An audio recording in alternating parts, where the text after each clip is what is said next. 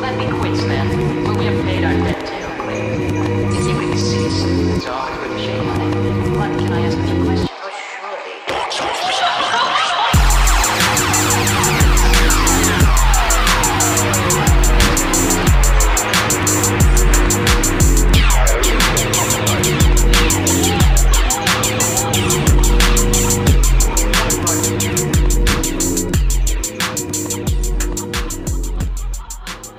Welcome to Box Office Invaders Podcast, everyone. I'm your host, Jeremy Jackson, and with me, as always, is my co-host, James Ellison. James, what's happening? What's happening, guys? We are back. This is the week of October the 3rd, 2021. The Delta pandemic version 2.0 is ramping down a little bit. I think we've hit the peak, so that's a good thing. James, how's your week going, man? It's going great, actually. I just came off of a pretty good high Friday night. I had an art show. It was a horror event since it was October 1st, and it went really well. I got a lot of good sales, made some new connections, so it was a good start to my weekend. Hells yeah. I hope you all are doing well, and like I said, this is our spooky month this month.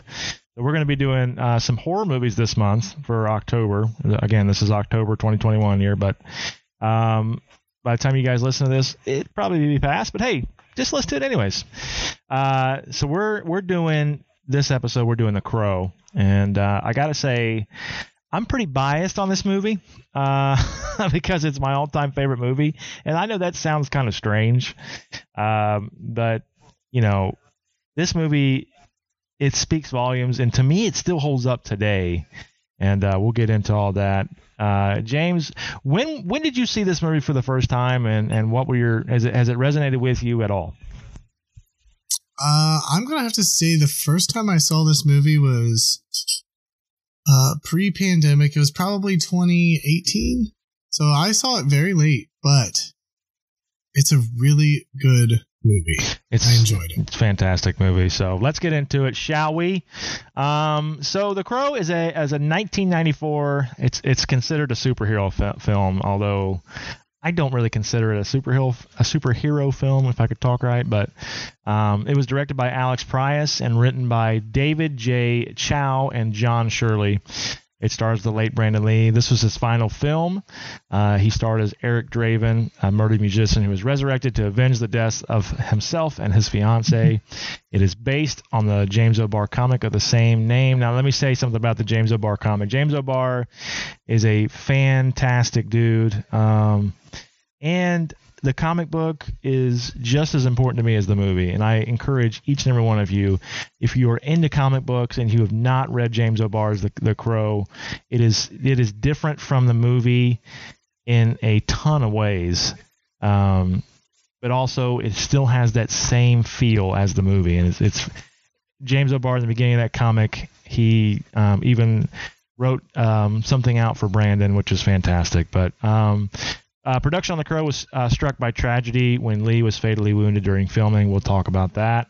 As Lee had finished most of his scenes before his death, the film was completed through script rewrites, a stunt double, and digital effects. The Crow is dedicated to Lee and his fiancée, Eliza Hutton.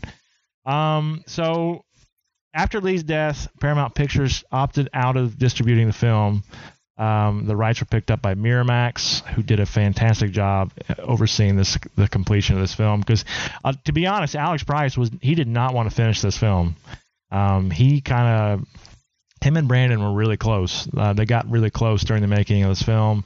They worked alongside James O'Barr to make sure that they captured a lot of the same feel from the comic, and James O'Barr's is what he saw for this movie, you know what I mean? And it was, luckily though, Miramax did a great job completing the film, and it was released to positive reviews, and Rotten Tomatoes praised its tone, its visuals, and of course Lee's performance. And we'll get into the box office towards the end. But yeah, so let's not waste any time. Let's get right into the plot here. We've been going beat by beat here on the last few episodes. We're going to kind of skip over that a little bit. We're just going to go with the plot, and we're just going to go with some notes we got as we talk about the plot here. So to start out, James, we're starting out on Devil's Night, October 30th. And we're at a crime scene. I wrote at the beginning of this film that the whole city's in shambles. It looks like Detroit broken, completely broken. Which is fun fact: James O'Barr is from Detroit. He born and raised in Detroit, so that's the reason why this film takes place in Detroit, obviously. And the comic does. Yeah, the comic does also. But Sergeant Albert is at the scene of the crime where Shelley has been beaten and raped. Her fiance, musician Eric Draven, he lies dead on the street after being stabbed, shot, and thrown out a window. And you go through a flashback of that whole sequence throughout the film. It's really, they really kind of stick it in your face throughout the film of what T-Bird and his gang did to these two, especially Shelley. She really got the wrong end of the stick. What were your thoughts on the opening scene here, James? Excuse me. I actually wrote the movie opens with a camera view of what I think is the crow flying throughout the city. Oh, I never thought of that. Yeah. Yeah. So I actually ended up watching the first 5 minutes of the movie like 3 or 4 times because I started it and then I got to like doing some research about the film and I was like, I should probably pay attention. So I like kept restarting it just in case, because like the last few movies we've done, I have just kind of picked up on like subtle things happening in the beginning. Like last week when we did Alien, it was just like, I don't know. I mean, there wasn't anything that happened for like the first, what did we say? Like 7 minutes? There was like no dialogue. It was 7 minutes before the first dialogue. Yeah. Yeah. So, but there's a lot that's happening visually. So like, and like this movie, it opens up, you have,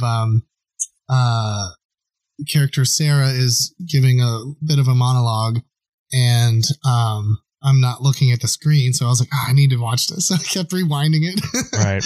And, I just sat there for a minute and just like, paid attention for a moment. And yeah, it gave me kind of like, I kind of feel like that may have been the crow flying through the city. I never thought of that. And now that you say that, that makes total sense. Yeah. We're seeing things through the crow's eyes. And we do that a few times throughout the movie. Absolutely, yeah. Which is fantastic. But the couple had planned on getting married the following day on Halloween, and I like one of the lines. The guy, this is gonna have explicit language, so just so you know, the guy said, "Who the fuck gets married on Halloween anyhow?" Sergeant Albert's like, nobody. I know one person getting married on Halloween. Yes, I'm not getting married on Halloween. I'm actually getting married on Devil's Night. Yeah, it's Devil's Night. You're right. You're right. Yes, we are getting married October 30th. So as he leaves to the hospital with Shelley, Albert meets a girl. We meet Sarah, who, like you said at the top, gave a monologue. It's kind of poetic. It's very poetic, and I love that beginning. Sarah says that she's their friend, and that they take care of her, which they do. They they're in a way kind of her parents, to be flat like out honest. surrogate parents. Yeah. And we find out why, but Albert reluctantly he decides to tell her that Shelley's dying. She already knows Eric's gone. So we fast forward to 1 year later, and we see. And let me just say that. The music is done by I hope it's either Grammy or Graham. I'm not sure how you pronounce his first name, but anyway. Yeah, when I was writing that name down, I was like, I hope he pronounces this because I'm not going to be able to. We're bad at pronunciations, guys. I do apologize. Don't beat us up too bad, okay? He is from New Zealand, so I'm looking that up right now. I'm just going to say Graham. I'm just going to say Graham. Yeah. Graham. I'm going to say Graham Revel. Yeah, that's good enough. I mean, sound it out, kids. Anyways, the music is it's such an important part. In every film that we've done so far, the music is stellar and is a huge piece to scenes in this movie. And you get that right at the beginning of the film when they're cutting through the scene. They cut to the year later, and you get that lovely, just symphonic music that is, it's very, very melancholy, and very, it's just, it fits the scene so well, to me anyways. But yeah, we pan to 1 year later, and we see a crow tapping on Eric's gravestone. And this is it. This is when we get Eric coming out of the grave. He awakens and comes out of the grave. And when he steps out of the grave, he is thoroughly confused, which who wouldn't be, right? Yes. So he's thoroughly confused, doesn't know what's going on, scared, but he never ever decayed. So let me ask you this, James, while we're on this little topic here, this little beat. You think maybe the crow kept him alive, like kept his body fresh for a year? Because after a year, you're gonna decompose pretty good. What do you think about that? You know what? I'm actually gonna look that up real quick. But and I mean, okay, yeah. So after a year, he should have definitely been a skeleton. yeah. But you know what, too? Like, because I mean, one, it's magic, right? It's the so movies. I almost wonder if when the crow taps at the grave, that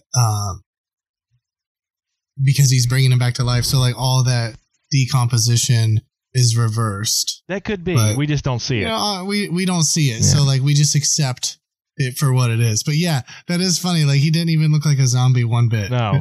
And I like that too, because in the comic book they don't show you at all how he came back. They don't even see. I've never read the comic, and I'm kind of disappointed. They don't even show the crow like on the grave at all. He just comes back, and you don't really see that. It's left up to the imagination of the viewer, which is great. Whatever.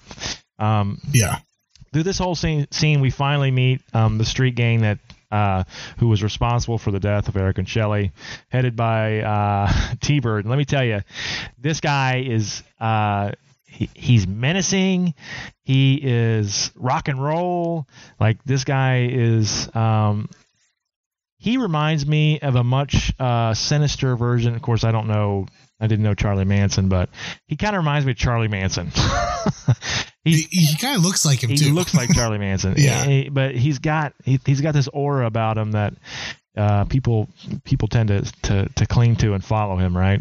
He's got his cronies, and they stay with him, and they're the ones that are setting fires to the city on Devil's Night especially, and they're about to blow up something. We don't know. It looks like an arcade. I think it's an arcade. We find out later it is an arcade. Yeah. So they're setting that up, and it looks like did they kill somebody in there too? Did they kill people in the arcade before they blew it up? I can't remember. I don't know. Viewers or listeners rather, add us with some of that information, would you? But so now we go back to Eric, and he is stumbling his way back to his apartment, which has been abandoned.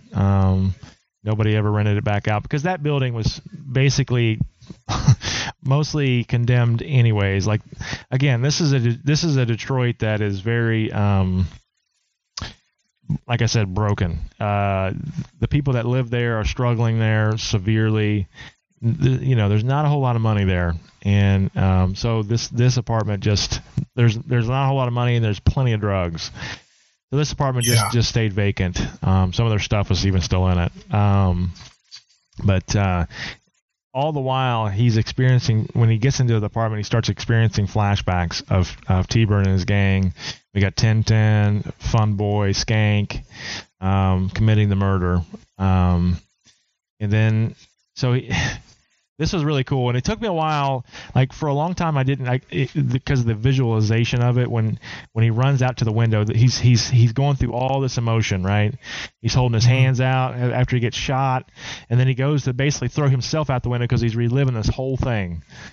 Mm-hmm. And he goes to throw himself out the window, and he catches the glass, right?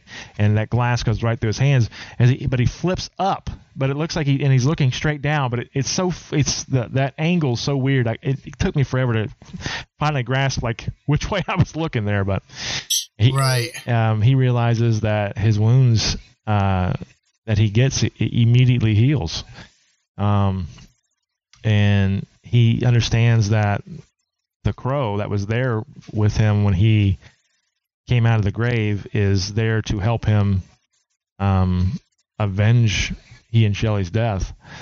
So he knows what he's got to do. And this is a scene where, well, basically, let's rewind. What did you think about that whole sequence there, James, as you were going through that? What did you have in your notes? Let's see. I don't know if I wrote anything down at that point. I think I was just watching, but I did find it interesting. Oh yeah, I wrote the crow takes him back to his apartment. Mm-hmm. I did enjoy. Enjoy is a weird word to say in this moment, but just like cinematically, how they decided to tell the story in flashbacks at that point. Mm-hmm. And we all know why. At least if you've seen the movie and you know the history, we know why they told a lot of this in flashbacks, but we'll touch on that later. Yeah.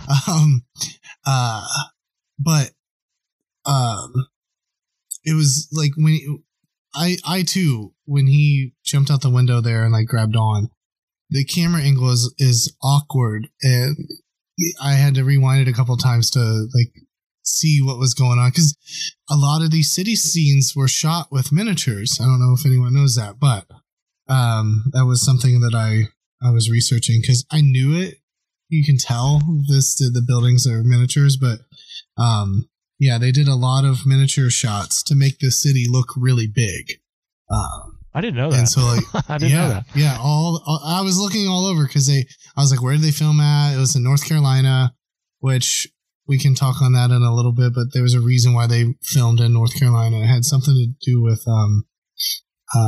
work rights, or I don't know, probably some nonsense that was going on in the 90s that I'm not privy to, but so I guess a lot of the scenes were shot there, but like as far as the city shots, they were all miniature work and miniature camera work. So it was interesting seeing how they pieced together, him flying out of this building.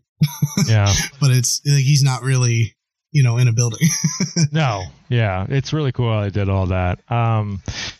So we get back to Eric, and we're going to get into the soundtrack, but this is one of the best soundtracks ever. There was some good songs in Oh this. my God. As a kid of the 80s and 90s, like this is one of the best soundtracks ever. And the songs fit so well in here. Like this. Okay. Anyways, we see him. He's pissed. He realizes what happened, and he's pissed about it. He realized, he's back and he can do something about this, right? So he said he's not going to go out there as Eric Draven. No, he's going out there as something else. And we see him, he puts on some of his rock star clothes, because he was in a band called Hangman's Joke, which is a fantastic band name. And it really is. It's freaking awesome. And so he puts on some of his old rock star gear, and he uses electrical tape on his hands. Not really sure why. But the aesthetic I like the aesthetic of it. Looks really good. And then he paints his face because they have that little mask there of the theater face, the happy sad mime type face. Paints himself up like a mime type deal. And do you know where that was inspired by? No, I don't. James, go ahead. So a lot of people think that it was inspired by Kiss and Alice Cooper, but it turns out that the original creator, James O'Barr, was inspired by a marionette mask that he saw on a sign in London, like when he was at a theater. Yeah. So the fact that they used that marionette sign in the movie was like a really cool touch. Yeah. Again, Alex Price and Brandon Lee, they really they were extremely passionate about this movie, and it shows. I mean, this movie still lives up today, 30 some odd years later. And that's because of their passion that they had for this movie. And that's just one of the many things that they included that I love. I absolutely love about that. So he paints his face up like that marionette, like you said. And it's on. Funny, we talked about they had to do some rewrites and reshoots with a stunt double and some computer graphics. The scene where we see Eric as the Crow in the first shot there, where he's standing, all you see is a silhouette. He's standing through his window, and then lightning strikes, and you can see his whole face. That's not Brandon Lee. That's the stunt double. Mhm. That's one of the. Didn't they use his brother as like face reference too? Brandon Lee didn't have a brother. No. Okay, then maybe. What did I read? Maybe it was a stunt double. It was a stunt Did double. the stunt double have a brother? I read the word brother earlier. No, it was a stunt double. I don't know. Okay. I don't have any more information about that, but that scene in particular, I know was not Brandon. That was the stunt double. But they did a really good job. They taken Brandon's likeness or face and putting it on this stunt double. It looked very convincing to me. Yeah. And then you have that beautiful shot with him and the crow. And then, of course, we got the Cure in the background. It's fantastic. And then we get another great song by Nine Inch Nails. It's a cover of Joy Division's. Oh my gosh, I'll get to it here in a minute. But anyways, we get Eric. He's coming through the streets, and as he's going through the streets, we come on 1010. Who is he's very, very knife friendly. He loves his knives. And he's going to a pawn shop to pawn Shelley's engagement ring, and among other things. And that whole scene's kind of funny with Gideon there. Gideon is he's scum. He's a scumbag. But he's less of a scumbag than T-Bird and his gang are. Yeah. He sees these guys for the pure trash that they are. But at the same time, he just goes along with it for whatever reason. So anyway, 10 takes whatever he gets from Gideon. I think it was like, what was it he was selling? I think it was a purse. It was a leather purse. It was a leather purse. And Gideon was like, what is this, 10 cent, a blood stain?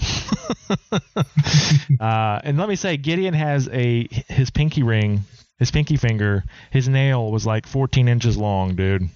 I didn't even notice. Yeah, next I'm time, disappointed. next time you watch that, check that out. Yeah. His nail was extremely long.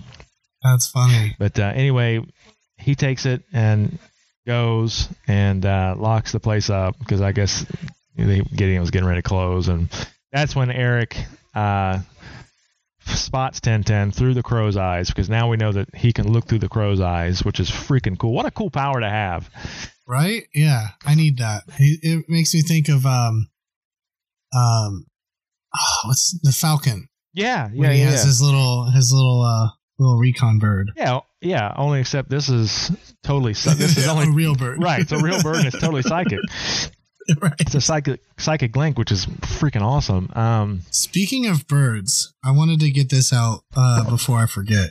Did you know that they didn't actually use a crow as the bird? I did not. Yeah, it's a raven. Yeah, raven's much larger. Because crows are incredibly difficult to train. Mm-hmm. And apparently ravens are easier to train. They're smarter. And they wanted to use real birds. Yeah.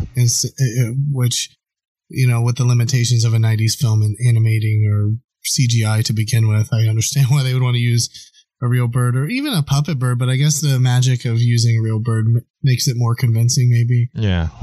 But yeah, I found that out when I was doing some research on the film that they didn't actually use crows. That's awesome.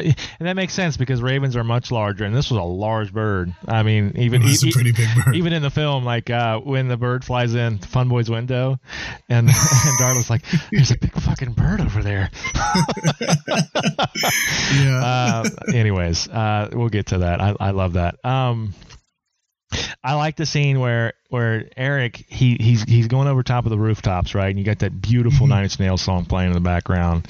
It's a Joy Division cover. And he falls down the building, falls off the roof, and that he just lands. And as he's falling, it's in slow motion. And you can just there's little things about this movie I love. Like, for instance, in the beginning when he's going back to his apartment and you can hear him breathing. It's real kind of a it's a real heavy breathing as he's going into the apartment. Same here. It's a real heavy breathing.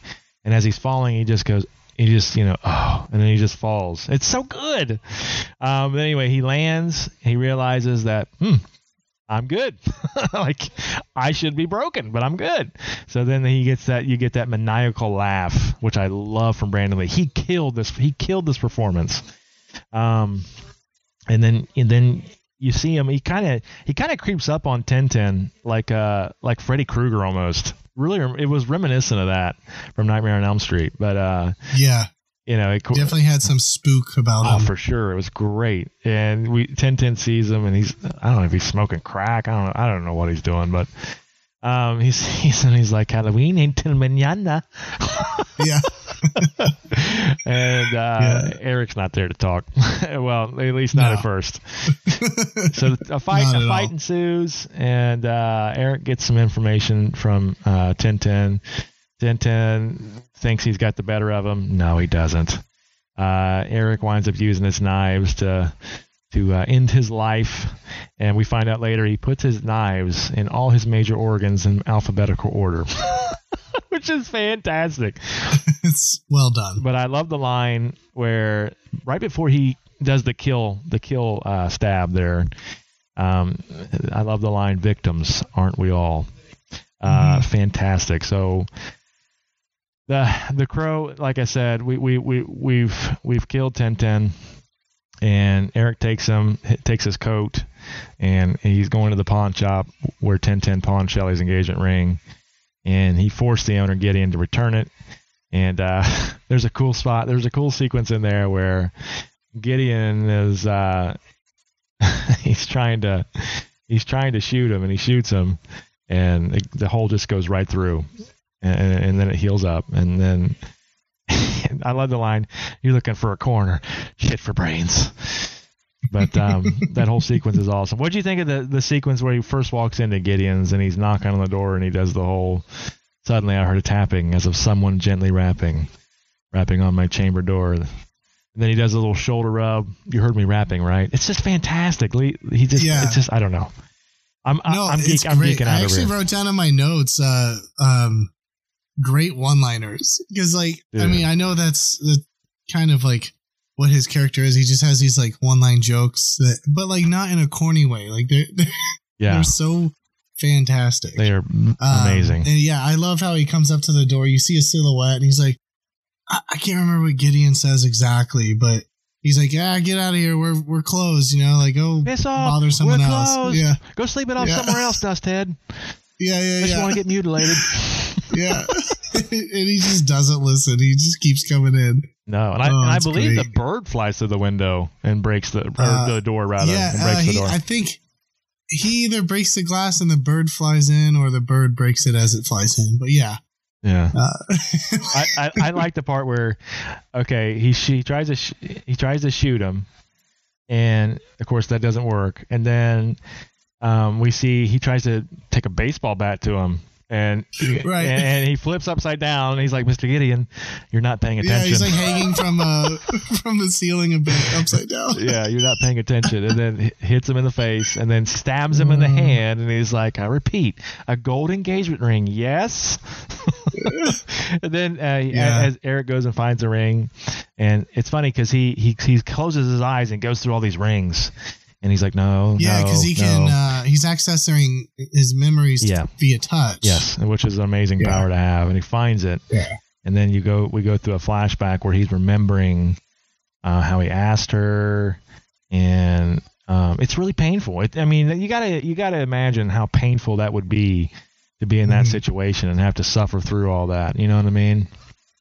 Absolutely. But it makes you fall in love with his character even more. It does. Because they, like you mentioned at the top, they keep doing these flashbacks, and it's almost like they're beating us over the head of like what happened to these two people. They are. But in a way that isn't too overbearing, but it does it in such a way that it makes you truly mourn with this character and like, oh my God, like he's getting the opportunity that he deserves to right this wrong. Right. And you know what's funny? In that same sequence, he comes back with that ring, and he's thrown that ring at Gideon. Each one is a life you helped destroy, right? Because he knows that this stuff was taken. It wasn't pawned there. It was taken. It was taken, and then those guys got paid out. Right. Yes. It seemed like Gideon was a fence for all of these criminals, cleaning their money, if you will. Yeah, he was definitely in their pockets, so to speak. Yeah. And they exploited that. But so Eric then blows the shop up, and which is great. You can see him spraying. He takes the guitar on the way out. He says, "Is that in the comic? Is that He says, "Is that kerosene I smell?" But in the movie, it's is that gasoline I smell? And then Gideon knows that he needs to get the hell out of there. He blows it up. He spares Gideon so that he can warn the others, which is another good one-liner. Tell him Eric Draven sends his regards. And so we meet Fun Boy. And Fun Boy is with Sarah's drug addict mother, Darla. And we just see how big of a piece of absolute garbage Darla is, first of all, because she's got this beautiful daughter in Sarah. And this city is so, crime infested and just drug infested. And she's constantly high. Fun Boys, they're all constantly just high. Yeah. And just give no shits about anything else. And so we find Fun Boy and Darla. They go up to his little apartment. I guess they live above the bar. Yeah, Fun Boy lives above the pit. The pit, right. And also there's a scene in here where they're swallowing bullets. Yes. I think it's towards the beginning. Yeah, they're swallowing bullets. They were taking shots and swallowing the bullet. Would you do that? No. No, I wouldn't either. Fire it up. But anyways. Yeah. There was another fun fact about the bullets I was reading. So I think they tried using dummies. I don't know about for that specific scene, but a lot of the scenes where they had revolvers, they wanted to use dummy rounds, but they clearly didn't look real. Right. And so they took real bullets, took them apart, and took all the gunpowder out, and then put the bullet back on, and then that's what they put in the revolvers. So like some of the revolvers, you could see bullets in the chamber. I guess because the actual bullet looked real. Right. With like lighting and stuff. But yeah, so I wonder if those ones, because like they obviously didn't swallow them, but I wonder if those were be like also taking a vitamin, right? Too. Yeah. Just like taking a vitamin. Hey, you got to get your multivitamin somehow. Yes. I will say not only Brandon Lee did this whole cast did a fantastic job. Like Darla, the woman that played Darla, and we'll get into the cast here shortly, she did a fantastic job. They just across the board. But now we get into Fun Boy. They're up there. They're shooting up heroin. And, Eric comes in through the window. Very creepily, I might add. And yes. He's very quick. Like when he comes to that window, he's very, very quick about it. Swift. Yes, he gets in, and that's where they say, "There's a big fucking bird over there," and because they keep the windows open. The place is trashed, and he comes in and he runs up to him like he's getting ready to stab him, and then realizing that they're high, how much it would mess with them and elevate their heart rate. Yeah, and I love the line here where Fun Boy says, "Jesus Christ," and he goes, "Jesus Christ." Stop me if you heard this one. Jesus Christ walks into a hotel, and then he gets shot, and he says, "Ow." Right. he says he hands the innkeeper 3 nails, and he asks, "Can you put me up for the night?" What a crude joke, but it works so well in that setting. Great. So it's great. Like, that's what I mean. Like, this movie has just like the best one-liners. It really they're does. Just fantastic. Yes. Like I love the part where he gets shot and he's like, "Ow." Yeah. Fun Boy's like, "Oh yeah, I got him," and he's like, "Oh wait a minute, no, I didn't." And then there's a great scene where he goes to shoot him again, and Eric's like, "Okay, I've had enough," and then he he knocks the gun out as he's shooting, and he shoots himself. Funboy shoots himself in the leg, and he's like, "Look what you've done to my sheets." Yeah. It's Oh, man. good. It's so good. And You almost feel bad for Funboy because he's just like high as a kite at this moment. And they're all just drug. They're just so strung out on drugs. And it's funny, and you kind of sympathize with him in a way because he's kind of likable at this time, but he is the one that really did well, they all raped Shelley, but you see him the most. And we see Eric at one point, he when he's at Gideon's giving him the list of all the guys in that gang, and he goes across as Funboy, and you see Eric, he says Funboy, and then we go back to a flashback where Eric remembers that. He remembers through Shelley's eyes of them raping her, especially Funboy. So at this particular sequence, he is likable. He's a likable bad guy, right? But anyway, Eric drags him to the bathroom. He wants him to wake back up because he's fell out. He's unconscious. He passes out. And again, the lady that plays Darla here, which I can't remember her name. We'll get into the cast here in a second. I got it right here. Go ahead. What's her? It's something. It's Anna Levine. Anna Levine. Levine. Yeah. Yes. Thank you. She sells this particular scene so well because he walks in there with Funboy's body and throws him into the shower and turns the water on, and you could see she's screaming. And it's not one of those screams where, like in Friday the 13th or a movie like that, where you can just tell it's not really. It's very, very forced. This feels like a real, genuine terror. Like she tries to stab him with a looks like a razor blade or something. Yeah, it's an old school razor blade. Yeah, she looks terrified. She did a really good job. Yeah, good. Well, and of course she's looking scared. Right, and she's strung out on and she's high too. Right. So yeah. Yeah, so that doesn't help. But he confronts her. He squeezes the morphine from her veins and says a fantastic line that really wakes her up. And do you remember what line he said? I do, but I want to see if you know it. Not word for word. I just know he says that you have a daughter running around out in the streets. Yeah, there's a lot of. He might have said something like, there's bad people out there. I can't remember the exact.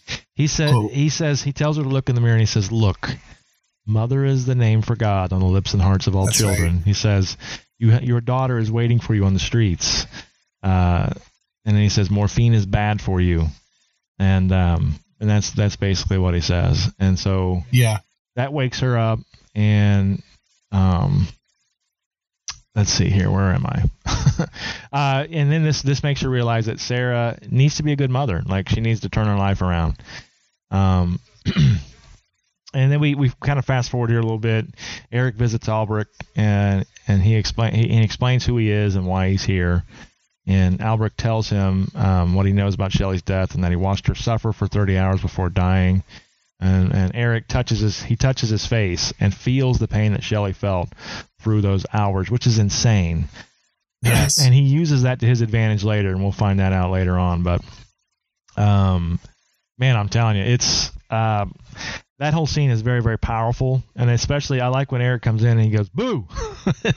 And he says, "Freeze." Freeze. That's what he says. Freeze. Yeah. And he's like, "You still have your hat on." Yeah. He's like in a t-shirt and his boxers, but he still has his hat on. That whole scene is very, very touching because you start to see the bond between those two. Because we saw they had a confrontation after Gideon's blew up, and another fun fact. I'm sorry, I'm the fun fact guy today. So the original creator, James O'Barr, he had a cameo in this film, and it was at the pawn shop. After it blows up, you see the people in the background looting.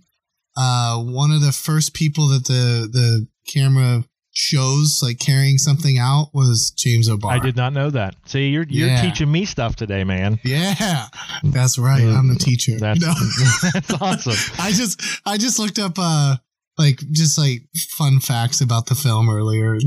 Yeah. Just trying to find neat stuff out, but I thought that was cool. That's pretty cool.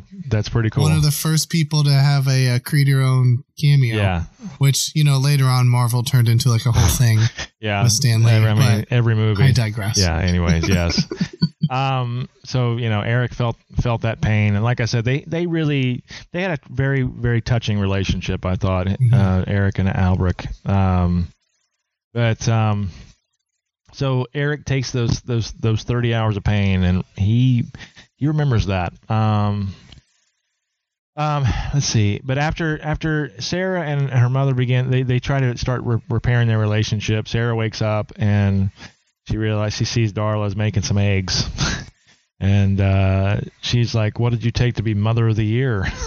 And she was like, "No, nothing. I just a friend woke me up." And she starts to doubt her and says, "Aren't you supposed to be?" I forget the line, but and she calls her Darla or something like that, and that really kind of Darla looks at her and just kind of says, "I wasn't good at this mommy shit anyways," and starts to throw the eggs away. And Sarah's like, "This is my chance. I like him over easy."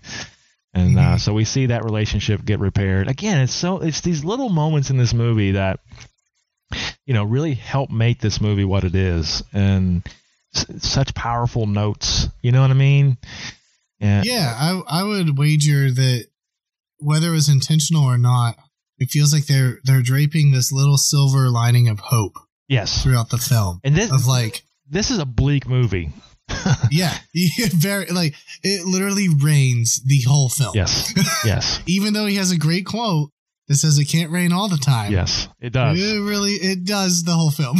I actually thought of that later because he says that to Sarah, and that's when she realizes who he is. Yeah, and towards the end of the film, I was like, man, it has not stopped raining. He freaking lied to her. Right, yeah. Yeah, we forgot that scene where she first encounters him. She's skateboarding.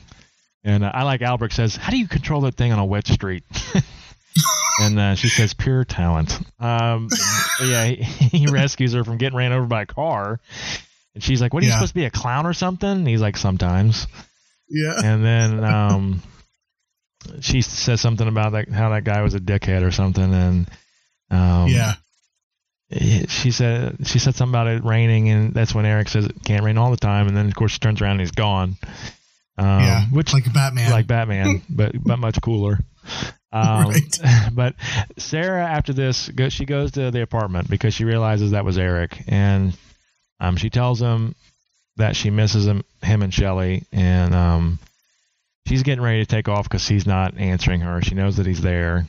He was there burning pictures before she got there, which was sad. Like in the comic book, you spend a lot more time with Eric than you do any other character, and he spends a lot of time mourning in that apartment. And it's really, really cool how James O'Barr sets that whole thing up, and they do that a little bit in this film, but not nearly as much as they did in the comic, which is understandable because this film is 102 minutes long. It's a very short film, but Eric assures her that although they can't be friends anymore, he still cares about her.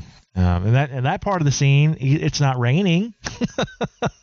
Yeah, right. The sun comes out, and it's actually a really cool sequence because he's standing looking out the window. You just can't see him, and then we see that you don't actually see him at first. You just see a silhouette. You see we're looking at Sarah when he appears, and that's when the sun comes out and says, "Sarah, I do care." But so then we head over. We finally. We meet. We come back to T-Bird and Skank, and they stop at a convenience store to pick up some supplies. And Skank's in there, and then they don't pay for anything. Obviously, they just go in there and take what they want. And caution to the wind. Everybody fears them. While Skank's in there, Eric has been in the back seat of this T-Bird's T-Bird. Very badass car, by the way. And it did look pretty cool. I like how he pops up, and he's like, "Who the fuck are you supposed to be, man?" He's like, "I'm your passenger." drive. It's fantastic. And then Skank sees them fleeing, and he's like, what is going on? So then he runs out there like an idiot out in the middle of the road, gets hit by a car, hits the dude. It's like trying to beat him up for hitting his car, steals the guy's car, and he follows, and he eventually witnesses Eric kill T-Bird in a very, very awesome and amazing way. Of course, we get that famous shot that you see in all the trailers of Eric lighting the symbol of the crow after he's killed T-Bird. T-Bird, that whole sequence was really, really cool. The cops and the chase, and how it eventually ended, and how the cops wound up hitting Skank at probably 80 miles an hour. Of course, we see those two cops later on, and they weren't dead, but the sequence where Eric has him right before he kills him, he's got him tied to the car he's duct taped to the seat. He's duct taped to the seat. He's got explosives in between his legs, and the fear in his eyes, and when he realizes who it is. And that's such a I keep going back to this. It's such an amazing, powerful scene. He's like, I know you, but you ain't you. You can't come back. There's no coming back. He just keeps. This is the real world. This is the really real world. There ain't no coming back. Yeah. And he realizes that. Wow. Okay. I guess this happened, and I'm dead. Yeah, and then he bashed the devil stood, and of course we get that line that he says at the beginning of the film, where right before T-Bird, and he's quoting a poem. Am I right? He's quoting out of the Bible. It's a Bible verse, and he bashed the devil stood and felt how awful goodness was, and that's what he says as he's going out into the harbor, and then of course the Skank sees this whole thing and the car blow up with T-Bird inside. He was fused at the car when they found him. But Skank escapes and goes to Top Dollar, who is the main bad guy of the whole film. And this guy, boy, what did you think of Top Dollar?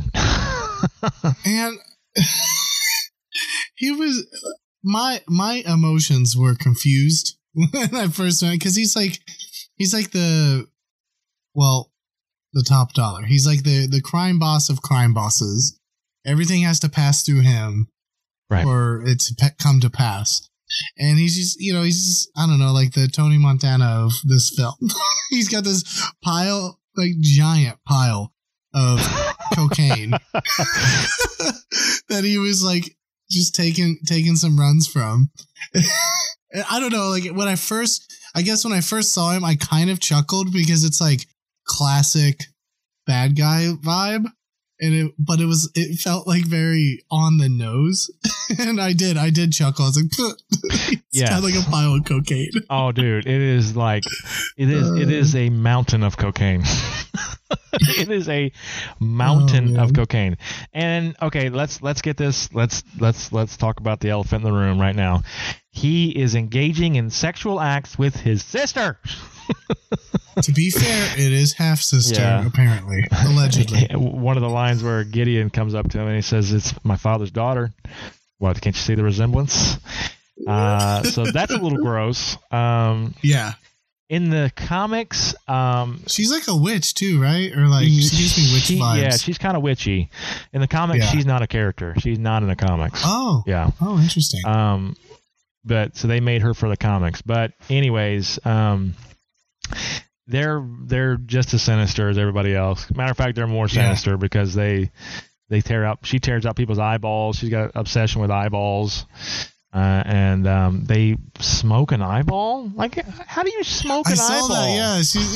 Because he takes like a hit of the smoke, and I'm like, wait, it was just an eyeball in there, bro. I'm like, are you guys just constantly? That's some witchcraft. That's some witchcraft crap right there. Are you smoking everything you could smoke? Yeah. I mean, gosh dang, bro. But yeah, so we meet Top Dollar. He's the crime boss who controls all the streets in the gang. And Top Dollar and his lover / half sister Micah, they become aware of Eric's actions through various reports from witnesses.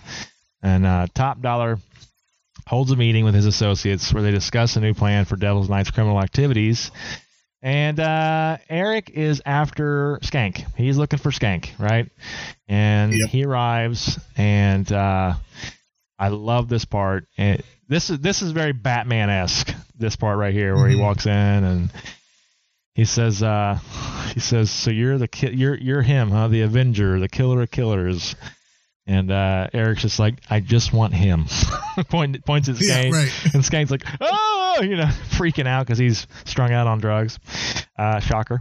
And Top Dollar's like, "Well, you can't have him." And then this scene was it's good, but it's kind of cringeworthy. Like, this is not one of the more powerful scenes. But he stands up on the table and he says, "Well, I see you've made your decision.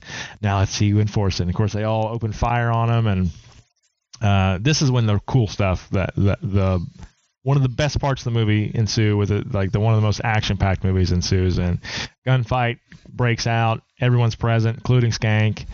And Eric mows through every one of them with guns, with swords. He's backflipping off of stuff.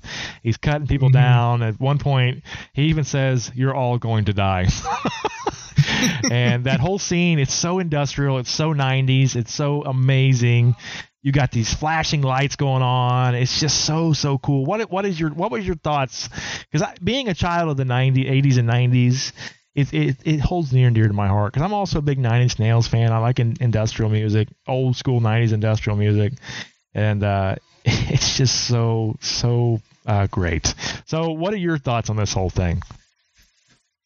When he first walked in and he like pulls the chair to the side, and then just like sits on the table, Indian style, like cross-legged, and I was like, all right, like I kind of, in a way, I get like the Dark Knight Heath Ledger Joker meets like Batman became one person, right? And you even get you even get that line from Top Dollar, "Nice outfit." I mean, straight out of Batman. He's like, "I'm not sure about the face though." Yeah. So, that is good stuff. And when they all unload their magazines on him, and he drops to the ground. And the one guy goes to check, and he's like, "Where'd he go?" He's gone. He just starts like pulling people under the table. Yeah. I thought that was great. Yeah, that kind of made me feel like I was in Blade. Like, I feel like that would be something you'd see in Blade, like just the action sequence. Well, Blade came after this, or even Underworld as well. Yeah. Like, you know what I mean? Right. Like, just very. They definitely took inspiration. Those movies in particular took inspiration from this movie. Yeah. That was a decent action scene with like everybody all in the same room there at this massive table. Yeah, it's still piled to the brim with cocaine, a mountain of cocaine. Yeah. Oh yeah. Guns, drugs, and money. Right. But okay, so Eric literally kills everybody. However, Top Dollar, Micah, and Grange, who happens to be Tony Todd, Candyman, they escape. But Skank does not. And Eric throws Skank through a window, killing him. He lands on that same cop car of the same cops that were going after him while he was chasing T-Bird, which was very, very poetic and ironic. I thought that was pretty funny. But Top Dollar, Micah, and Grange figure out that, and I'm not sure how they figure this out. I'm guessing it's through Micah, because she's the one that she takes a feather from the Crow while this whole gunfight is going on. And she says the Crow is his link from the land of the living to the land of the dead. So she figures it out, and they all figure it out that, okay, we got to kill the Crow and kill the man. So Eric, having finished his quest, because he's killed everybody that he needed to take care of, he returns to the grave, and that's where Sarah bids him farewell, and he gives her Shelley's engagement ring, which is a very touching scene, because he's not showing a whole lot of emotions to her until this part, and that's where he puts it around her neck and says, "I think Sarah Shelley would like you to have this," and It's a very, very touching scene. And then, Mhm. but she walks away with it, and she says she's never going to take it off. And Grange abducts her. So how they find Sarah, I'm not sure. I don't know how they figure out where she is. Or I think it was just like it seemed almost a wrong place, wrong time. Like they may have been going for him and just happened upon her. right. Maybe that's what happened. I don't know. Yeah. But he abducts Sarah and then takes her into the church nearby where Top Dollar and Micah are waiting. They got a whole plan here. And through the crow's eyes, Eric realizes what's happened, and he goes to rescue her. And we get this. It's from the trailer. It's a beautiful, awesome, amazing scene, and it's iconic for this film where he's walking through the door, the rain's falling, Graham Rebel's music is very, very on point at this particular scene, and he's walking through that church, and the look on his face it says it all. You know, he's pissed. He wants Sarah. He wants to get her back unharmed, and knows that he's going to have to do some crazy stuff to do that. But let's see. Unfortunately, Grange, after Micah divines that any injury suffered by the crow will harm him, shoots the crow after it flies in the church, sapping Eric of his immortality. Micah grabs the wounded crow, intending to take its mystical power. She wants the power for herself, so she plans on... I don't know how she plans on getting it, but she was trying to take that mystical power for herself. And we actually learn a little bit about the crow's mystical power in the sequel, City of Angels, which we'll do that movie one day. It's actually a pretty good movie. It doesn't... Not to divvy off here, but it doesn't compare to the first one, but, you know, what sequels do. But it's a good movie in its own right. Albrecht arrives. We get Albrecht coming back. He wants to pay his respects to Eric just after Eric is shot and wounded. Top Dollar grabs Sarah and climbs the bell tower. Batman, anybody? 1989's Batman, anybody? Bro, I was just thinking that. I didn't connect the dots until we were sitting here talking about it, and it's like, how many bad guys go to the top of a church Well, as their like last stand? Right, but this movie had to have that because this is such a gothic movie. Yeah, it's just funny to think of that because our first episode is Batman '89, right? Exactly. And so just overanalyzing that now, it's just a funny link. Yes, exactly. We see as the fight ensues, Albrecht kills Grange. He shoots him dead. Meanwhile, he gets shot though by Micah. She shoots him, and all the while she's holding the crow. The crow's not dead. He's just wounded. It's just wounded, and the crow escapes Micah's grip, claws her eyeballs out, pecks her eyeballs out. Which is fitting because she's all about eyeballs, right? Yes. And then irony came full circle. Exactly, which I loved. And she's just hanging there. She hangs on the bell rope, and we get a glimpse of her with just her eyeballs pecked out, and she's like, it's so awful. You almost feel bad for her, but then you don't because you realize she's a scumbag. But eventually she falls to her death because she can't hang on. She can't see what she's hanging on to because she's blind. Albrecht, like we said, is wounded. Eric climbs the top of the church on his own because Eric has been shot. Top Dollar shot him, and that wound stayed there because the crow was shot as well. So that was actually a really funny moment too. Yeah. It's fleeting, but he stands there and they have their little engagement, and he shoots him in the shoulder. Yeah. And Eric, he kind of, you see him, he kind of, he's getting ready because he's not used to this. Right. He doesn't know he doesn't have power anymore. So he gets shot, and he's like, about to laugh it off or whatnot. And he touches his arm. Yeah. He sees the blood, and he's like, oh, fuck. Yeah, and he falls. He's very, very confident. He's very, very confident in that scene. He walks in and he says, give me the girl, and I'll let you walk out of here. Very, very confident. And I like Top Dollar's one line. He's like, got a what does he say? Got a situation here. And he's like, bang, fuck, I'm dead. Yeah. It's pretty good. But so we're at the top of the church there. It's Eric versus Top Dollar, and they fight. And eventually Top Dollar gets the best of him. And this is a really good fight. Top Dollar's got his sword. Eric doesn't have anything at first, but then takes a lightning rod. He gets struck by lightning in the process of taking it. So clearly he's not, completely sapped of his power. But so he fights him back with that. But eventually Sarah's getting ready to fall. Like, she's hanging on by a thread, and she calls out for Eric. And when he's looking away and trying to reach her to make sure she's safe, Top Dollar takes advantage of that and stabs him right through the gut.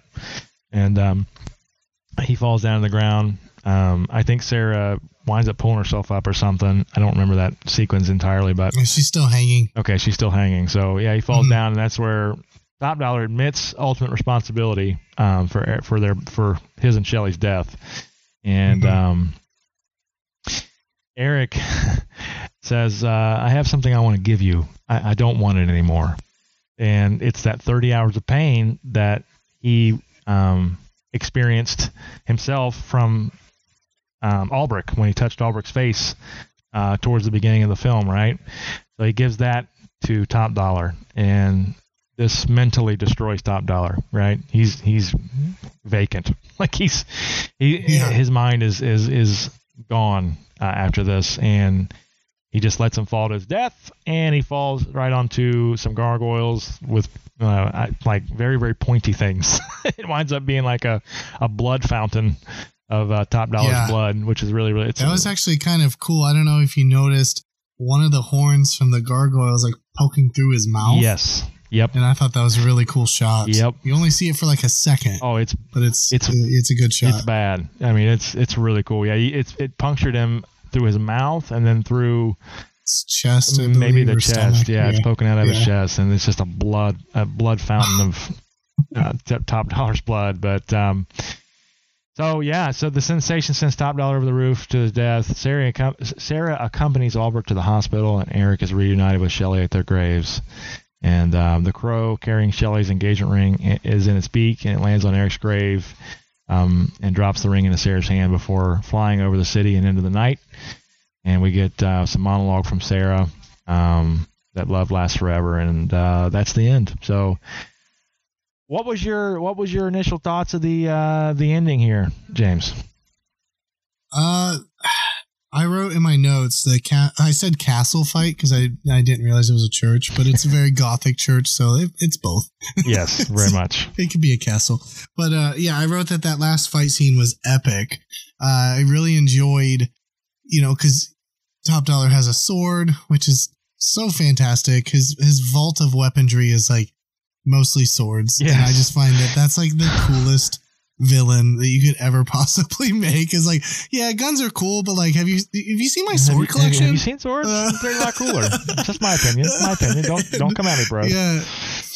So like, I like that, and when he does grab that just wrought iron off the top of the building and uses that as a makeshift sword, like that was just awesome. Yeah, they're fighting. You can hear them heavy breathing, and the rain's falling, and I don't know. It's pretty iconic. And being a fan of comics, I'm very disappointed that I haven't actually read the Crow comic, because I feel like there's some really cool panels. Oh, I'm telling you right now, similar shots. If you love this movie, you are going to absolutely love the book. The book to me it's better than the movie.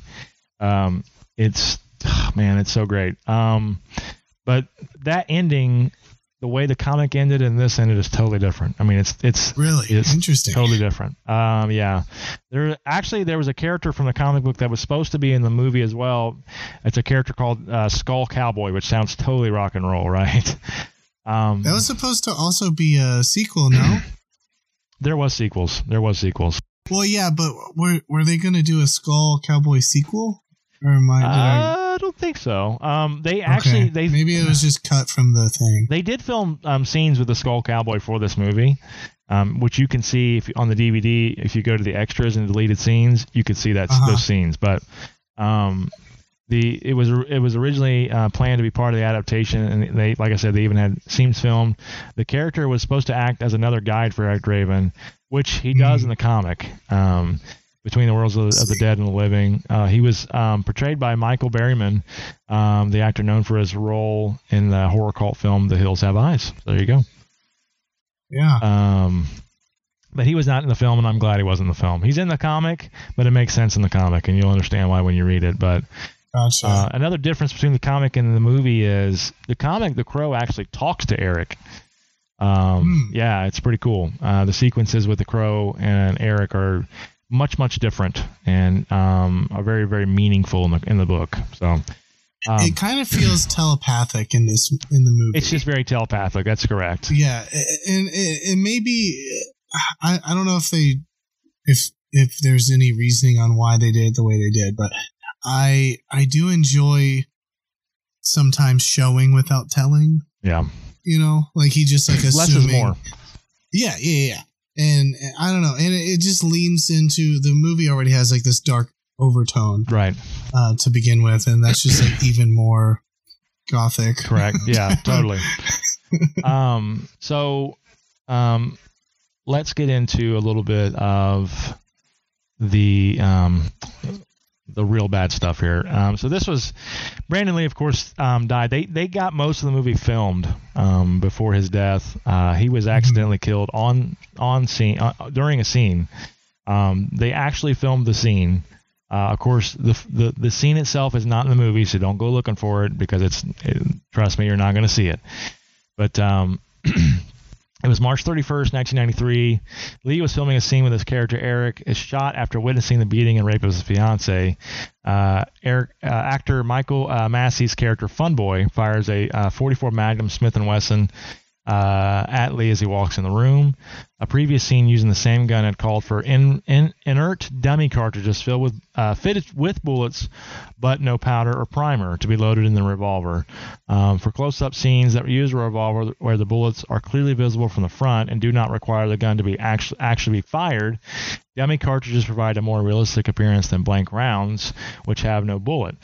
Instead of purchasing commercial dummy cartridges, the film's prop crew, hampered by the time of constraints, created their own by pulling the bullets from live rounds, dumping the powder charge, then reinserting the bullets. However, so that's what I read earlier. Yeah. However, they unknowingly left a live primer in place at the rear of the cartridge. At some point during filming, the revolver was apparently discharged with one of these improperly deactivated cartridges in the chamber, which set off the primer with enough force to drive the bullet partway into the barrel, and it became stuck, a condition known as squib load. Excuse me. The Propel crew either failed to notice or failed to recognize the significance of the issue. In the fatal scene, which called for the revolver to be actually fired at Lee from a distance of 12 to 15 feet, the dummy cartridges were exchanged for blank rounds, which featured a live powder charge and primer but no bullet, thus allowing the gun to be fired without the risk of an actual projectile. As the production company had set the firearms specialist home early, responsibility for the guns were given to a prop assistant who was not aware of the rule for checking all firearms before and after any handling. Therefore, the barrel was not checked for obstructions when it came time to load it with blank rounds. Since the bullet from the dummy round was already trapped in the barrel, this caused the .44 Magnum bullet to be fired out of the barrel with virtually the same force as if the gun had been loaded with a live round. It struck Lee in the abdomen, mortally wounding him. He was rushed to New Hanover Regional Medical Center in Wilmington, where they filmed in North Carolina, where he underwent 6 hours of surgery. However, attempts to save him were unsuccessful, and Lee was pronounced dead at 1:03 p.m. on March 31st, 1993, at the age of 28. It was ruled an accident. So, yeah, you were talking a little bit about this, James. Do you have any more information on that? No, not really. There was like some like speculation. People thought he died instantly, but you already mentioned in this reading that there was actually a 6-hour surgery that took place, and they were unsuccessful. Mm-hmm. Being a person like a responsible gun owner and someone who goes to the shooting range, not as much as I used to because of a couple of things. One, COVID. Two, I just don't have time to do it as much. But being someone who handles these, deadly weapons, checking the chamber before firing is something that you automatically do. Like once you get into that, I understand, this was like a prop assistant, and it was a total accident and mistake. But it's like, and it was, mid 90s or early 90s. So like maybe people weren't thinking, we've learned a lot over time, so like today, I feel like it's almost second nature to like, okay, we're using this prop gun, even though it's a prop gun, it should still be treated as a real gun. And there's a checklist of things that everyone needs to do when handling something like that. And it's super scary to think that, because like the round was mislodged into the barrel. So then that blank is basically a gun, like a bullet at this point. Yeah. And they had no idea. And Nope. like, that's just, it's so sad. And the character, the guy that played Fun Boy, Michael Massey, is the one that killed him. And he lived with that for the rest of his life. And trust me, rest of his life. Yeah, and trust me, and he's passed away since. May he rest in peace as well. But he felt really, really bad about that. I mean, as you would. I mean, it's a complete accident on his behalf. It wasn't anything he did wrong. No. But he really, really suffered. He suffered a lot for that.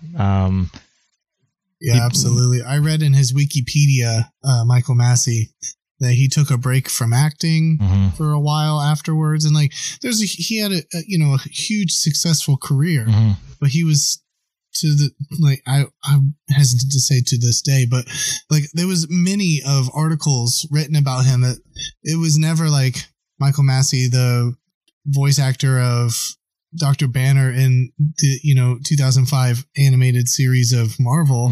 It was Michael Massey, the guy who accidentally killed Brandon Lee. Yep. Like that sucks. That really sucks. To live your whole life under that shadow. Yeah. And I think that Brandon Lee wouldn't want that for him. Brandon, absolutely. Listen to me.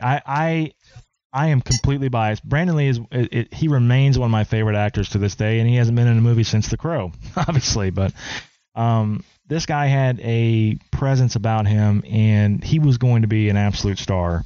He did. Matter of fact, I own a few of his other movies: Showdown in Little Tokyo, Rapid Fire, great movies, and I encourage you guys to watch it. But I encourage you guys the most to go on YouTube and type in Brandon Lee's last interview, and it's such a powerful.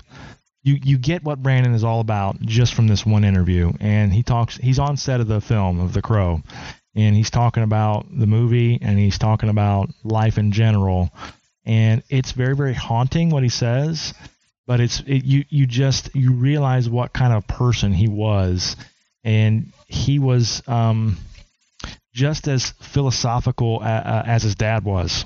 He wasn't all, Bruce and Brandon both had this, not only were they badasses in martial arts, but they were very, very smart people, very, very, very philosophical people. And Brandon was very, very kind. He was just a great all-around dude. And I felt bad for Michael Massey, because I know that, obviously never met Brandon Lee, but I know that that's not what he would have wanted for this guy. And it's a shame that this happened. And after Lee's death, the producers were faced with a decision of whether or not to continue with the film. I was telling James this before we started rolling here that Alex Price did not want to do it. He didn't want to continue with it. Him and Brandon became really, really close. Filming this movie, coming up with the character, they really formed a good friendship, and this really affected Alex Price a lot. And Lee had completed most of his scenes for the film and was scheduled to shoot for only 3 more days. The rest of the cast and crew, except for Ernie Hudson, whose brother-in-law just died, stayed in Wilmington. Paramount Pictures, which initially interested in distributing The Crow theatrically. I didn't know this, but originally it was supposed to be a direct-to-video movie. Interesting. Yeah, I'm glad it wasn't. They opted out of involvement due to delays in filming and some controversy over the violent content being inappropriate given Lee's death. However, Miramax picked it up with the intention of releasing in theaters and injected a further $8 million to complete the production, taking its budgets to approximately $23 million. Of course, we'll get into the box office here in just a minute. The cast and crew then took a break for script rewrites of the flashback scenes they had yet to be completed. The script was rewritten by Waylon Green, Renee Blachier, I'm butchering that name, and Michael Chernunchin, Michael S. Chernunchin, adding narrative and new scenes. Lee's stunt double, Chad Stawisky, gosh, sorry guys, was used as a stand-in, and CGI was used to digitally superimpose Lee's face onto the head of the double. The beginning of the movie, which had not been finished, was rewritten, and the apartment scene remade using computer graphics from an earlier scene of Lee. So there's a few scenes that were they had a stunt double. His stunt double portrayed him. But yeah, very, very sad stuff. And like I said, I still think to this day that Brandon would have been an absolute. This was gonna catapult him. And one of the movies I always, even though I can't see anybody else doing it now, but I could see him playing Neo in the Matrix. Like I could totally see him being Neo in the Matrix. But yeah, that would have been cool to see. That would have been really, really cool. I don't know if he would have done it, but I think that he would have made a great Neo. What are your thoughts on the death of Brandon Lee here? I find it very sad. He was only 28 years old. I'm 31. So I couldn't imagine 3 years ago losing my life to an accident on something that I'm in love with, right. Like that. So I almost can't even fathom or process the feelings of just like that. It's just so horrible. Yeah. It's great though that he had a stunt double that looked enough alike, and that's so cool in Hollywood how there's literally a double for everybody, and all they had to do was a little bit of CGI. And I just oversimplified that because we're talking like the early 90s, so that probably wasn't easy then. No, not at all. But yeah, it's hard. And I think it just makes the movie that much, oddly enough, better because the whole movie has this very emotional undertone. Yeah, the whole time. Very much so.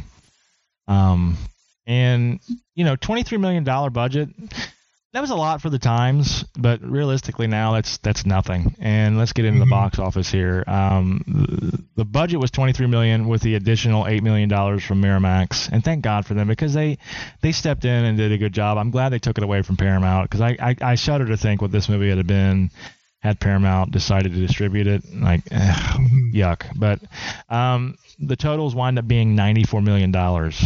So it's become a cult classic in its own right. And getting into some of that here, it was a sleeper hit at the box office. The film opened up at number 1 in the United States and 1,500 theaters with an $11 million average. With $11,774,332 and $332.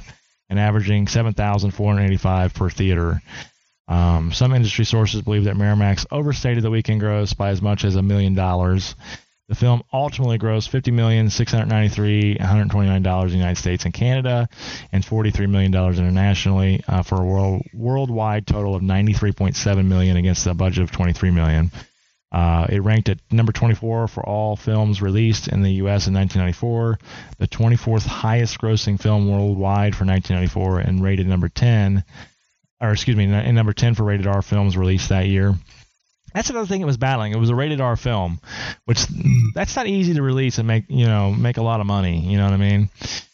For sure. But its critical response, it actually had an 83% on Rotten Tomatoes based on 59 reviews. And an average rating of 7.10 out of 10. The critical, I find that incredibly good. Like given the time frame, like if you're plus 70% on Rotten Tomatoes, you're a good film. Yeah. Well, you're subjectively a good film, because sometimes I think Rotten Tomatoes gets it wrong. Yeah, they do get it wrong, but they definitely got it right here. And we'll get into our ratings here in just a minute. But the critical consensus states, filled with style and energy, lucrative energy, The Crow is an action-packed visual feast, which that's completely true, and also has a soul in the performance of the late Brandon Lee. The film also has a score of 71 out of 100 on Metacritic, based on 14 critics, indicating generally favorable reviews. Reviewers praised the action and visual style. Rolling Stone called it a dazzling fever dream of a movie. Karen James, writing for New York Times, gave it a genre film of a higher order, stylish and smooth. Roger Ebert called it a stunning work of visual style. And the LA Times also praised the film. Lee's death was alleged to have a melancholy effect on viewers, which it did me, to be honest, too. Dasan Howe of the Washington Post wrote that Lee haunts every frame, which is, I mean, it's totally true. Plus his performance, it's very, very haunting for sure. And James Barra Denali called the film a case of art imitating death. And the specter that will always hang over The Crow. Again, the film was widely compared to other films, including Tim Burton's Batman movies and Ridley Scott's Blade Runner. Critics described The Crow as a darker film than the others. Ebert called it a grungier and more foreboding story than those of Batman and Blade Runner. And Todd McCarthy of Variety wrote that the generic inner city of Detroit portrayed The Crow makes Gotham City look like the Emerald City. I can see that, honestly. Yes, we talked about that at the beginning of this podcast here. So, yeah, and we did Batman 1989, and we had a lot to say about Gotham City and how much of a character it played in that movie. Right. And I'd have to agree with that journalist that. The portrayal of Detroit in this movie is very dark. Very, very dark indeed. There were some negative reviews of the film with generally similar in theme to the positive ones, but said that the interesting and okay special effects did not make up for the superficial plot, badly written screenplay, and one-dimensional characters. I don't agree with any of that, but it's all subjective. Each character, I think, while they are one-dimensional, they were only supposed to be one-dimensional. You weren't supposed to know them as any other than that. That's all you needed to know about them, because they were scumbags. So, in any case, The Crow is mentioned in Empire's 2008 list of 500 greatest movies of all time. It ranked at number 468. It has since become a cult film. I would rank it higher than that, but we'll get into that. So let's get into our ratings while we're talking about box office. Okay. James, you go ahead. Sure. So off the top here, I'm going to have to give this puppy a 4.5 out of 5 galactic stars. Yes. And my reasoning behind that is, from start to finish, it really has you hooked. From, we start the film post what happened to this lovely couple. And so it was right after it happened. They find her on the ground, him outside on the floor, and from that moment you're just kind of hooked in. You're like, what the hell happened? And then you're just invested the whole time trying to figure out this case. And like they do the flashbacks and whatnot. And I feel like once we get to the main character of the Crow, you're just like, oh, he gets to wreak havoc on the people that ruined his life. Like, heck yes. So like now you have this champion that you get to follow throughout the film. And I don't know. I just personally, I feel like it was really good storytelling all the way through. Yes. I gave it 4.5 galactic star rating as well out of 5. And my reasonings are, I've talked about it this whole time. The visualization of this movie, both the physical visualization and the music that gives you the emotional. It really resonates the emotional spectrum of this movie perfectly. Both the soundtrack and the movie soundtrack. And I encourage every one of you guys that are listening right now to, on a rainy day, a nice rainy day, if you got nothing better to do, get on Spotify or Apple Play or get on one of the streaming sources, or just get on YouTube and look up the soundtrack to this movie rather, and just listen, just like while you're doing stuff around the house, just listen to it. It's so powerful. And Brandon Lee's performance in this, you can just see how passionate he was. He and this is going to sound crazy to some people, and this is just my opinion. He's almost Daniel Day-Lewis-esque in this movie, where there's no Brandon Lee. This is Eric Draven. Yeah. To a T. And I know this because I've read the comic a million times, and I've seen this movie a million times. And it's one of those movies that never, ever, ever gets old. There's always something else that I see and find in this film. Some people have Star Wars as their favorite. Some people have, what have you as their favorite. This is my favorite movie, and I know this is a little bit biased, but I have my reasonings, and this movie is perfect for me from start to finish. And yeah, 4.5. We very rarely does anybody ever give a perfect score, and I would give a perfect score on this, but I don't want to sound too much like a homer, so I'm going 4.5 out of 5 as well. And I strongly recommend this film to all of you listening. If you've not seen it, if you're younger and haven't seen this movie, seriously, check it out because it's amazing. Let's get into the cast a little bit. So we had Brandon Lee as Eric Draven, Rochelle Davis as Sarah, Michael Wincott as Top Dollar, Ernie Hudson. Ernie was another one of the main stars of the film to get people in the theaters. He played Sergeant Albrecht. Sophia Shanaas as Shelley Webster, which she was beautiful in that film, by the way. Michael Massey as Fun Boy. We talked about him. Bai Ling as Micah. David Patrick Kelly as T-Bird. Actually, it's Anna Thompson I'm reading here, James, as Darla. I think she did go by that other name that you said, that other last name previously. Yeah. But the cast. Anna Thompson, professionally known as Anna Lee Levine. There you go. Anna Thompson as Darla. Lawrence Mason as Tintin, and Tony Todd as Grange. Very, very good cast. Again, guys, like the critic, the negative critic review that they were all one-dimensional. Yes, they were one-dimensional, but they were supposed to be one-dimensional. They were not supposed to be anything other than that. The only person that you were supposed to see as anything other than one-dimensional was Eric Draven, and that was very much accomplished. And actually, that's wrong because we see Darla as being not one-dimensional. True. When he brings her, when he gets that morphine out of her arm and wakes her up, she's suddenly a different character completely, right? She mends the fence with Sarah. Of course, Sarah is not one-dimensional either. Sarah's she's tough, she's witty, she doesn't give up, and that's a bleak world to live in too. That'd be a really, really rough situation to be a part of. You know what I mean? And unfortunately, Eric and Shelley were wrong place, wrong time. And they would have lived happily ever after in any other city but that, but Detroit. Yep.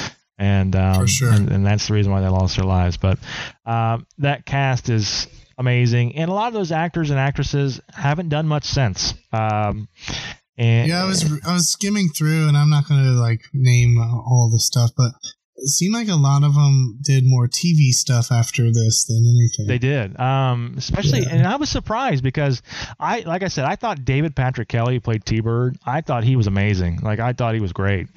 But he, he was bound to get stereotyped as the villain because he's so good at it. Mm-hmm. Of course, we know Tony Todd did, Candyman in the sequels and whatnot. But yeah, most of them did TV, with the exception of Ernie Hudson. They mostly did TV. But let's get into, we'll talk briefly about the sequels here.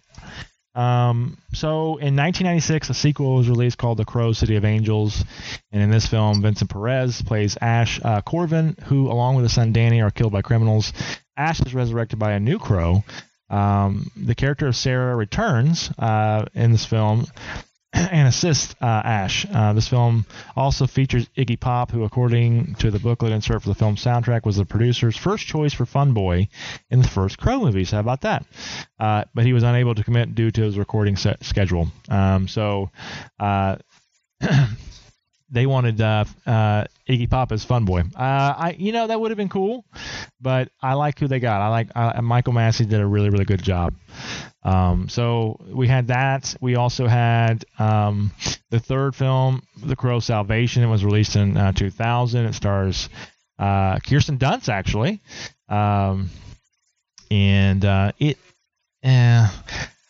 It gets worse after City of Angels. We had a fourth movie called The Crow: Wicked Prayer, which had Edward Furlong and Tara Reid, notably.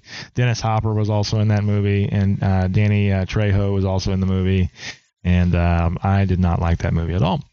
Those are just my... Interesting. Did you read this? The Crow 2037 was planned to be written and scheduled directed by Rob Zombie in the late 90s. However, it was never made. Yes. I want to know what that was. I can tell you a little bit about it. And oh yeah, because like I said, The Crow was my all-time favorite movie. So as soon as City of Angels came out, I was in the theater opening night. I was excited for this film. I was glad they did a sequel, and I liked it, but didn't love it. But anyways, so this movie here. Quote The Crow 2037. I think it would have been a bitchin' movie, to be honest with you. And Rob Zombie wanted Trent Reznor as the lead, which would have been totally freaking cool, and totally 90s. And it was about kind of an evil priest that kills what would have been Reznor's character, and of course, things ensue after that. But I think that would have been really, really cool to see. I would have liked to see that. I'm not a huge Rob Zombie fan. I did like some of his stuff, and I can say that I met Rob Zombie. Be jealous. Nice. But so that would have been really cool, but it did not happen, and it's probably for the best, really. But because The Crow: Salvation was, it was just okay. Wicked Prayer was terrible. I mean, just my opinions, guys, but no. They also had a TV series called Stairway to Heaven, The Crow: Stairway to Heaven. It was in 1998. It had it brings back the character of Eric Draven, played by Mark Dacascos. And I watched a little bit of that show, and it was very soap opera-y at times. I thought Mark did a good job as Eric Draven, but of course, I was very much prone to Brandon Lee as Eric Draven, and really there was nobody else that could have played him. So it was second rate. It was kind of like poor man's version. You know what I mean? It just wasn't as good. It tells the story of Eric and Shelley again, but through a much longer lens, and it didn't capture the vibes for me that the film did. But again, that's me being completely biased. But anyways, so that's all the sequels. And then they tried to reboot the film. They've been trying to reboot this thing, and boy, it changes hands quickly like hot potatoes. I mean, it's been through so many reinventions, and it's never got off the ground. And you guys can look up the whole reboot scenario there. I'm not going to get into it. There's a huge paragraph about it, but ultimately, in 2019, Alex Price, director of The Crow, said this in an interview on a podcast, quote, "I personally try to squash it every time I hear one. Not that I believe I've been able to. I think I think circumstances have stopped it being made, because if Hollywood wants to make something, they don't listen to schmucks like me who bring noble and moralistic issues. My point is that Brandon Lee made the movie what it is. He made that movie. He made the character. That character was not taken from a comic book. That was Brandon. And Brandon Lee died making that movie. He paid the worst price anyone could ever pay making a movie, and it's his legacy. The guy would have been a huge star after that movie. He wasn't able to ever do that. This is his final testimony to his talent, and that's why I finished the movie. I finished it for Brandon. After being devastated about what happened, we shut down the production, and I went back to Australia. Months later, I went back and watched the movie, and his family, all the actors, everyone involved said, "You got to finish this movie because Brandon is so great in it." And he was. I was able to watch it and see how great he was, and I thought then the movie deserves to be completed because it's his legacy. So that's what the movie is. It's not just a movie that could be remade. It's one man's legacy, and it should be treated with that level of respect, end quote. That says it all. Wow. Honestly, wow. Yeah. That's basically everything we just got done saying. And I agree. I think that if they were to ever try and maybe get more in line with a comic, do an animated version of it. Why not do an animated version of the film? I can see that. Because that way you're not tarnishing that legacy that Brandon Lee left. You're not doing that. This is a different interpretation in an animated setting. Correct? You know what I mean? So I feel the same way about the movie. I know this is like getting off topic. I feel the same way about the movie Blade, and I'm sure we'll review that movie down the pipeline, but and it's already been confirmed. Like we've seen that they're rebooting that movie, but like it didn't need it. No, it doesn't need it. They want to bring Blade into the Marvel universe, and they can't do. And I feel like they can without. I mean, we'll see what the movie is. I don't want to go there, but yeah, like I just feel like it was one of those. When I found out, I was like, nah, why? You know. Yeah. And I feel like if they were to roll out like, oh, we're going to do The Crow. Yeah. And if they do, I like the animated version, or just like pick up. I know I don't know how the comic goes, but like maybe they could just like don't retell the story, but just like bring back The Crow and like maybe it's a different person, because like I'm assuming the Crow isn't necessarily the person, but it's like the powers, right? So it chooses a different person. Mm-hmm. It does. So like it's just like pick up where the story left. So like there's another person who has some unfinished business in the living realm, and like go from there. Like I just hope they never touch this specific character again. Yeah, I feel the same. Let's go on to the soundtrack real quick. Well, of course, we've been talking about it, but the original soundtrack for The Crow features songs for the film. From the film was a chart-topping album, actually. It included work by The Crow. Their song "Burn" was the film's main theme, which is a fantastic song. The Jesus and Mary Chain, Rage Against the Machine, Helmet, also Pantera, Rollins Band, Nine Inch Nails, Medicine, My Life with a Thrill. It's very much a 90s soundtrack. My Life with a Thrill like Kill in a Cult. good way. Oh, for sure. Stone Temple Pilots. But which they got the best song for that year. They did. Stone Temple Pilots, Big Empty. Big Empty. And actually, that's not their original choice for that song. They had recorded a version of a song called Only Dying, which they recorded earlier as Mighty Joe Young in demo form, but it was replaced following Lee's death. They felt that it was inappropriate to release that song following Lee's death, so that's why Big Empty was put on the soundtrack. And frankly, I would love to hear that Only Dying song to see if it would fit with a film, but the Big Empty is just a great song, and it fits well with that soundtrack. So good. Yeah. Like, it's so good. In Peter Hook's memoir, Substance, Inside New Order, Hook relates that New Order were approached to provide the soundtrack for the film with a cover of Love Will Tear Us Apart, because as we all know, the members of New Order were also, they were Joy Division first. But anyways, like Eric, they had risen from the dead. However, the band's frontman, Bernard Sumner, vetoed the idea, citing they were too busy with their album Republic to commit to another project. James O'Barr, creator of the comic book series, was a big fan of Joy Division and had named the characters Sergeant Albrecht and Captain Hook after bandmate Sumner, who was also known as Bernard Albrecht early in his career, and Hook. So Peter Hook was the bass player for New Order and Joy Division. And then Bernard Sumner was the guitar player for Joy Division and New Order. Anyways, so James O'Barr wanted New Order to do the soundtrack, and they declined because they were busy.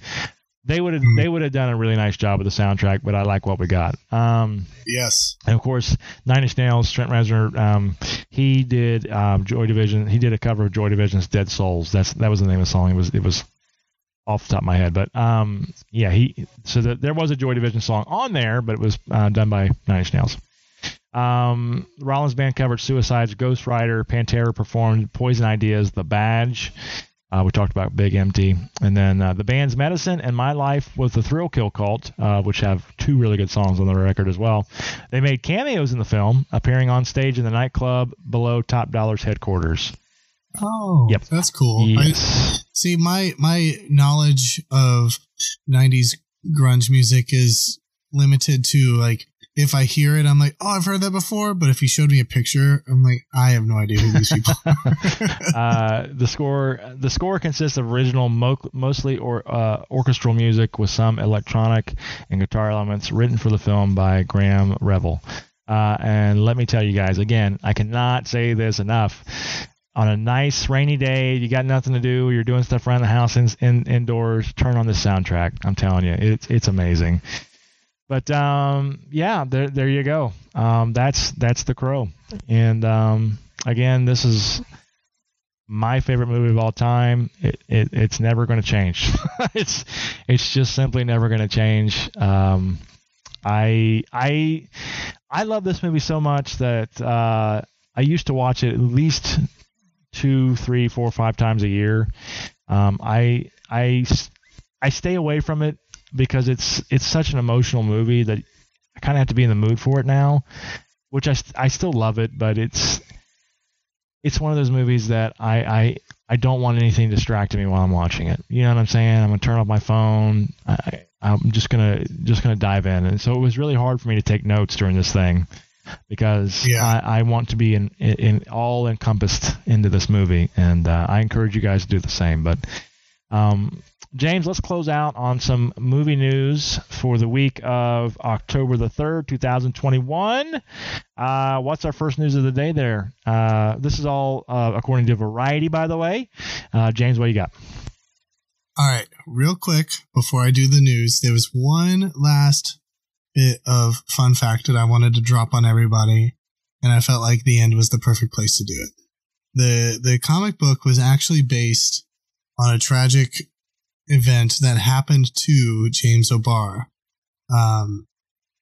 They don't really go into detail in this article from Screen Rant, but he kind of conceived the character of the Crow after losing his fiancée when he was 18 years old. So I thought that was really interesting that's like the spawn of this creation, and then just to see where it spiraled from there, with him dealing with his own grief. And truthfully, me being an artist, I understand. Like I went through a traumatic experience when I was 24. I was diagnosed with an autoimmune disease, and I did a little short story of that for myself. And so I totally can relate to wanting to be creative to get through something. So I thought that was kind of cool. Yeah, and thank you for mentioning that, because I didn't bring it up, but yeah. So James O'Barr fell in love at a very early age. They were 18, 19 years old, and his fiancée was killed by a drunk driver. And see, I didn't know all the details. I just knew it was he lost a fiancée. Yeah, and she was his everything, and he's married now, happily married now, and is doing well, but it really sent him down a spiral for many, many years, and it took him 10 years to write the comic book. Wow. Yeah, from 1982 to 1992. It took him 10 years to complete this thing. That's incredible, because this movie was in production in 93. Mm-hmm. Yeah.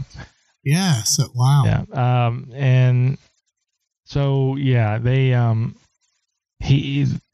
that definitely, and you when you read the comic, the dialogue between Eric and Shelley, you can tell was him and his fiancée. You can very much tell that was them, and so this was very painful for him to write, and the somberness in the comic book definitely portrays into the movie. Very much, very, very, very well. So yeah, thank you for saying that. I did not get into that, but yeah, that's the inspiration there. You can find more out about James O'Barr. Just Google the guy. You can go on YouTube and find some interviews with him. He's a fantastic artist. He didn't do a whole lot after The Crow. He dabbles with things, but nothing quite like The Crow. And he's gone back several times and wrote different stories with The Crow involved, different characters and whatnot. But in any case, all right, let's get on to movie news for the week of October 3rd, 2021. What do you got? Yeah, so I found an article on The Variety written by Rebecca Rubin.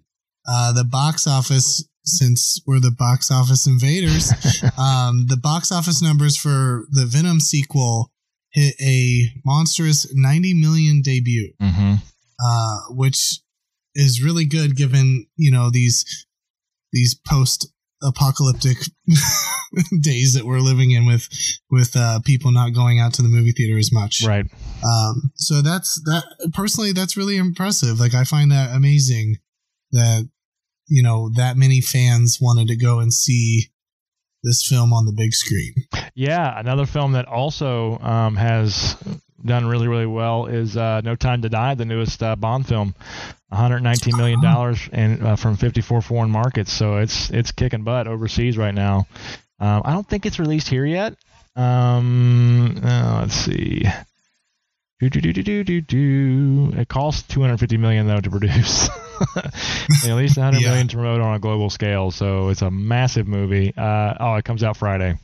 In North America. So nice. I might have to go see a double feature because I want to go see Venom. Yeah. And actually, last week we touched on Dear Evan Hansen for our Variety News, and I saw that on Wednesday. So if you are a musical fanatic, it's well worth the watch. It's different than the on-theater show, but I thought they did a really good job of making the transition from the stage to the screen. So it was a good movie. I recommend it for sure. Yeah. Meanwhile, The Many Saints of Newark, which is basically the prequel to The Sopranos, has not fared well. It's disappointed. It looks like it's disappointing audiences, which is not good because I know a lot of people were looking forward to this.